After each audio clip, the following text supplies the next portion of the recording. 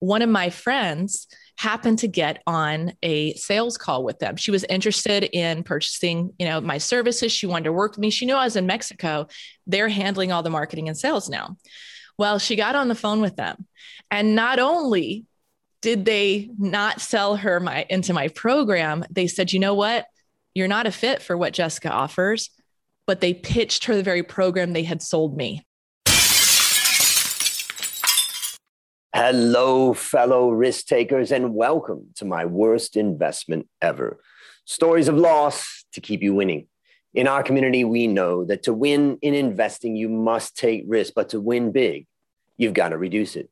To join our community for free, go to myworstinvestmentever.com and receive the risk reduction checklist I've created from the lessons I've learned from all my guests, and get my weekly email to help you increase your investment return. Also in the community, you can get a super special podcast listener discount on my 6-week valuation masterclass bootcamp. In the bootcamp, you learn how to value companies like a pro and advance your career in finance. Go to myworstinvestmentever.com to join our community for free. Fellow risk takers, this is your worst podcast host, Andrew Stotz from A Stotz Academy, and I'm here with featured guest, Jessica Yarborough. Jessica, are you ready to rock? I am. I can just totally feel that from our conversation before we turned on the microphone or the recording. So let me introduce you to the audience. Jessica has quickly developed a reputation of being one of the best business strategists and marketing and sales consultants for entrepreneurs who want to sell high-value products and services. Her background is in international business, and she has built multiple companies. Jessica is a genius at showing entrepreneurs how to build an expert platform, rapidly raise their value, build their credibility online, and attract high-paying clients. She is passionate about teaching and inspiring entrepreneurs and helping them grow their influence and make the income and impact they desire. And my goodness, we all need that. Just go download her case study that shows how she took a business coach from stagnant at $250,000 to 7 figures during a pandemic year. If you want to reach out to her, you can reach her at jessicayarborough.com or on LinkedIn. Jessica, take a minute and fill in further tidbits about your life. Hey, thank you so much for having me. Well, as you mentioned, I am a business strategist. My background was in building multiple companies. I did take about a 4-year hiatus, as I mentioned to you, where I kind of walked away from a company I built and spent about 4 years traveling the world, spending about 1.5 years of that time in Thailand, where you reside, and really just deepening my relationship with myself and getting to know the world and all of that, and came full circle back to building my consulting business when I got pregnant with my daughter. So it was about 8 years ago. And let me ask you, when I look at your website, when I look at what you do, it's really attractive for me. And I think for a lot of the listeners to think about how do we increase our income, increase our impact, in this very difficult environment, doing everything by Zoom and no longer out in public as much. And I'm just curious, how would you describe the secret sauce or what is unique about the way you help people do that? Well, first and foremost, everyone should design a business around the life that they want to live. So if you're drawn to the Grant Cardones or Gary V's in the world, then my business model is not going to work for you. If you dream of having corporate offices and 100 employees, that doesn't align with what I teach. So what I teach people is how to take your education, background, experience. So I'm working with people who have real experience and translate that into an ultra high-end service package that you can provide. I codify your knowledge into a system that you can turn around, whether you're marketing to an individual, small business, all the way up to Fortune 500 company, and sell that knowledge for $50,000, $100,000, $250,000. So it's really about being able to make a huge transformation in that individual or that organization's life, and also being compensated richly for it. So you're working less time, you're making more money, and you're making a huge impact. There's so much of what you just said that I like. The first thing you just said was, hey, if you like that, then you're probably not for me. And I think that's already a lesson for, everybody listening, is that you can't please everybody. And you need to work with companies, customers, clients, and, people that you hire that are aligned with your interests. So that's the first thing. The other thing is I'm just thinking about some of the listeners out there who are forced into a difficult situation right now. Maybe they're an expert lawyer, expert accountant, expert in strategy, they're expert in marketing, and they've always worked in the corporate environment. And all of a sudden that environment is shrinking. And now people are finding themselves thinking, oh my God, what am I going to do? And I'm thinking for the listeners that are in that situation, your experience and your products and your services are, I think, very valuable. Thank you. And for those of you listening, you absolutely can create a business around that knowledge. You can monetize it. I intentionally built my business to be location independent. As you know, I spent 4 years traveling and I did not want that to change, though it is different when you travel with a child. It's much more resort oriented, but that was very important to me. So make a priority to build an online following. It doesn't have to be a huge following. You don't need to be the online guru with 1 million followers. What you do need to have is a network of people that is relevant and is intimate, where you can build a real relationship and try not to get sucked into billing by the hour or charging low end. Like, own the transformation that you can bring to them and put a high price tag on it because you're worth it. I have to ask one last question before we get into the big question. And that is, you have so much confidence to say that you can do it. Like that information that you have or your experience is valuable. But I know it's myself in the past and even in the present at times. And I know some of the listeners are like, oh, come on. Everybody knows what I know. And, come on, how am I going to do that? And so what would you say to that person that's just never heard someone as confident as you to say, this can work? Well, what I would first say is that we are blind to the things that we are brilliant at. What comes naturally to you doesn't come natural to 99% of the world. And so it's really important to have someone outside of you who can shine that mirror and reflect back your own greatness, your own brilliance. The other thing I would say, one of the first things I have my clients do, because I run into this a lot. I have a lot of people who are VPs, CEOs, and they still struggle with a little bit of that imposter syndrome when it comes to translating that into, can I really sell this for $250,000? Yes. So one of the first exercises I have them do is what I call defining your biggest wins, and actually going back and listing out what were the achievements that you made during your corporate career and owning them. Because sometimes people will say, well, I helped facilitate a deal and it was worth $3 million for my company. Okay. Whoa. Now, are you really going to charge $150 an hour for that? Or is that worth 300,000? Is it worth 75,000? And so really having you take inventory and not just say, that was nothing, but really take inventory of the achievements and the wins that you had throughout your career is huge. And that kind of gives you that little spark to say, oh yeah, I am awesome. And to really think about what is that worth to an organization? And we can take this so many different ways. I mean, even one of my clients, she's a dating coach, matchmaker, relationship expert. Well, she charges 25,000 all the way to 65,000. That might seem like shocker. Like, how could she do that? Well, let me ask you this. What's the cost of divorce? It's a lot more than that. A lot more. Hundreds of thousands to attorneys, not to mention the divvying up of your assets, not including the emotional pain and baggage and all of that. So if you can save someone's marriage, you're talking either $500,000 to multi-millions of dollars, depending on who you're working with, and a whole lot of heartache and frustration avoided. So look at the ROI of what you truly bring to the table, no matter what problem you solve. That's great. So for the listeners out there, this is a great chance to build your confidence, number one, but also, listen carefully to the words that she's using. She's talking about solving problems. She's talking about the benefit of solving those problems. She's also talking about, she's used the word a few times, transformation. How do you carry someone or an organization through a transformation?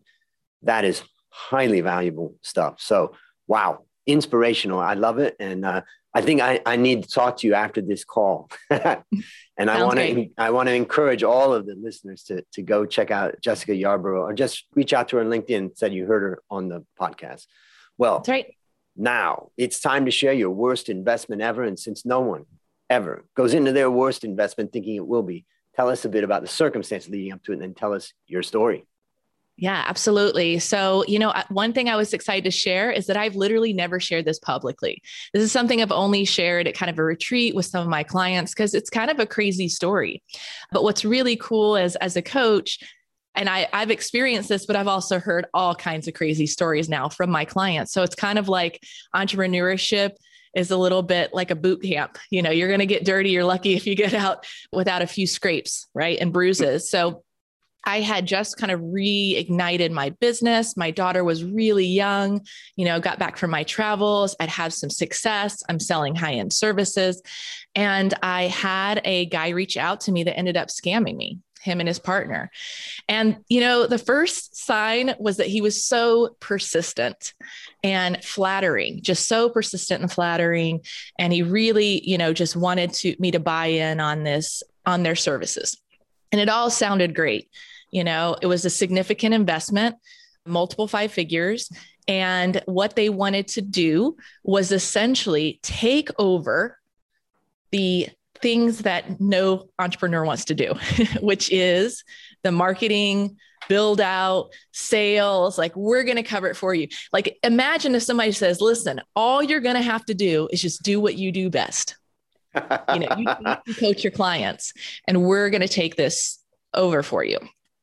And so I had my reservations. I remember I mentioned it to my parents. I don't normally talk to them about investments, but for some reason I did. And they were like, no way, too nice.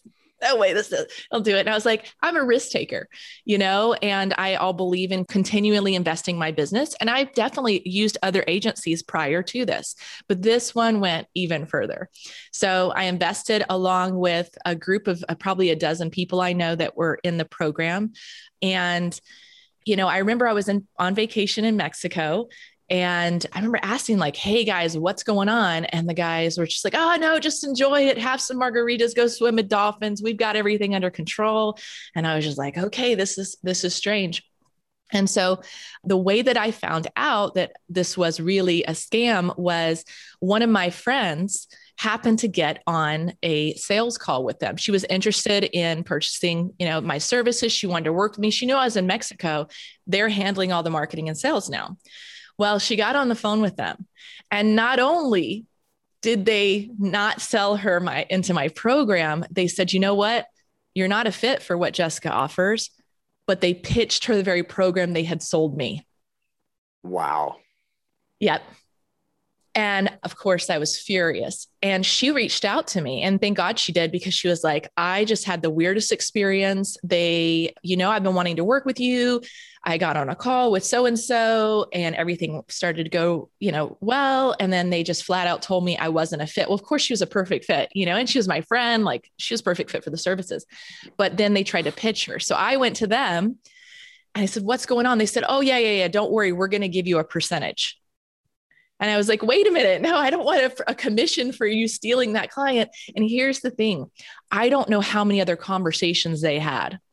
So yes, I ended up losing the money from, the investment, but really how much did I really lose in terms of the time? This was several months that this went on where I was hands off, they were handling everything. Plus I only heard from that one person. And I'm sure there were many, many people that got on the call and they sold them in, they, didn't sell them my program. So we're looking at probably 6 figures, in sales lost. And I think for me, what was worse than all of that, of course, the investment hurt, but I was also like, wow, this is my brand reputation. This is my audience. These are my people, and if I knew in my heart that if they had closed someone into it, I would have fulfilled no matter what to that person, whether I got paid to them or not. Cause I believe, I'm a high integrity person, but it was just like, wow. And turns out that this wasn't just me. It happened to everyone, to the tune of collectively millions of dollars for these people. So it's essentially a Ponzi scheme. Yeah, that's like exactly what a Ponzi scheme is, where, income that's coming in, you just keep regenerating, but the people that put the Yep. initial income never get anything, or they And some get people lost. something from, Yep. a little bit, but And some people in there lost so much more than I did because mm, they kept bringing people in at higher and higher levels. So, I mean, I talked to one guy who lost literally his livelihood, and these guys are still doing it. uh, so tell me the lessons that you learned from this experience. Well, one, I only work with people with a proven track record. I want lots of results, nothing new. I don't want Mm, to be the guinea pig. The other thing is I should have done more research on the people themselves. And so I went to, I don't know if it's scam.com or Scam Alert or something. Well, guess what? This is not their first rodeo. So one of the guys has had multiple companies doing something similar in a different shape or form under a different name. And there's simply nothing. Unfortunately, like, here's the thing about scam artists. The FBI, they go after the big companies. We're talking millions and millions and millions of dollars. This is nothing. It's not even worth their time. And they're going after these things that take years and a team of 100. And, they're bringing down the Maddox, and they're not going after the scammers out there who are so prevalent in all industries, right? Whether it's financial or business or whatever, because it's not big enough for them to do anything about. mm. So, lesson learned. That lesson for me was the power of discernment. Really looking at, if someone's coming to me, why, who they are, what is their paper trail online. I want to get a sense of their values. I want to look at their content. I want to look at their website. I want to look at their results. I really want to know the values and the integrity of that person. Mm. And I've never made that mistake again. And I've worked with a lot of service providers. Wow, what a story. And maybe I'll summarize a few things that I take away. The first thing is, I just want to talk about the feeling. I wouldn't call it desperation, but the feeling of finding that supplier that's hitting the mark, exactly what you need.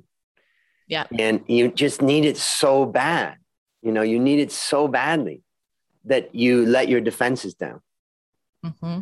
And, as a podcaster, I get messages every couple of days on LinkedIn in particular, and from different people. And I can say one of the words that you used was persistent. These people are persistent, and they're, coming at me so hard with, selling this. I can sell your podcast. You can do this and you can get this. And, and I'm just like, so it's so, and, every podcaster would like to increase their exposure and all that. And you got to think, yeah, this could work. So I asked in Podcasters Paradise group that I'm in, I asked people, hey, I've been getting these messages. Are they a scam or are they real? Does anybody have experience? And they said, all a scam. Oh, wow. So that's an example in my own case, thinking about what you've talked about, because that then goes back to the point that you talked also about, is do your research. And, Yes. After interviewing so many people and getting 500 also written stories of loss, I've categorized the main 6 mistakes, the most common mistakes. And number one, most common, absolutely, is failed to do their own research. So, for the listeners out there, I just want to, remind you that this is the most common mistake that people make. And, one of the ways to do this is to look for a dissatisfied customer. Mm. And, I do it, as I'm sure other people do, is when I'm looking at buying a book or a course or this or that, obviously you're looking for high levels of reviews and all that. But I mean, I always go to the negative reviews and try to find the dissatisfied customer and try to find out, more. And also, I have another guest of mine previously, Viola Llewellyn, who basically was getting about $12 million of funding for her business. And then the funding dried up and everything kind of disappeared.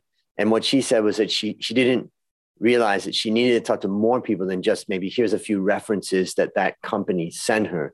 Like she needed to search out the people that were struggling. And that's the reason why I say, find a disappointed customer. Anything you would add to that? Well, for me, I like to always ask, tell me the story about someone who didn't succeed and why. So I just ask them straight out. I want to know what was, because sometimes people are dissatisfied because of their own lack of initiative. Yep. I mean, I always look at reviews as well. And I always look at the negative reviews like on Amazon and whatnot. And sometimes you're like, yeah, I get that, but I really believe in these 5-star ones more. I'm going to buy this book anyway. So I ask that. And then I'm looking for like lots of proof, not just one or two, not just highlighting their best story, but actually seeing it over and over and over and over and over again. Mm-hmm.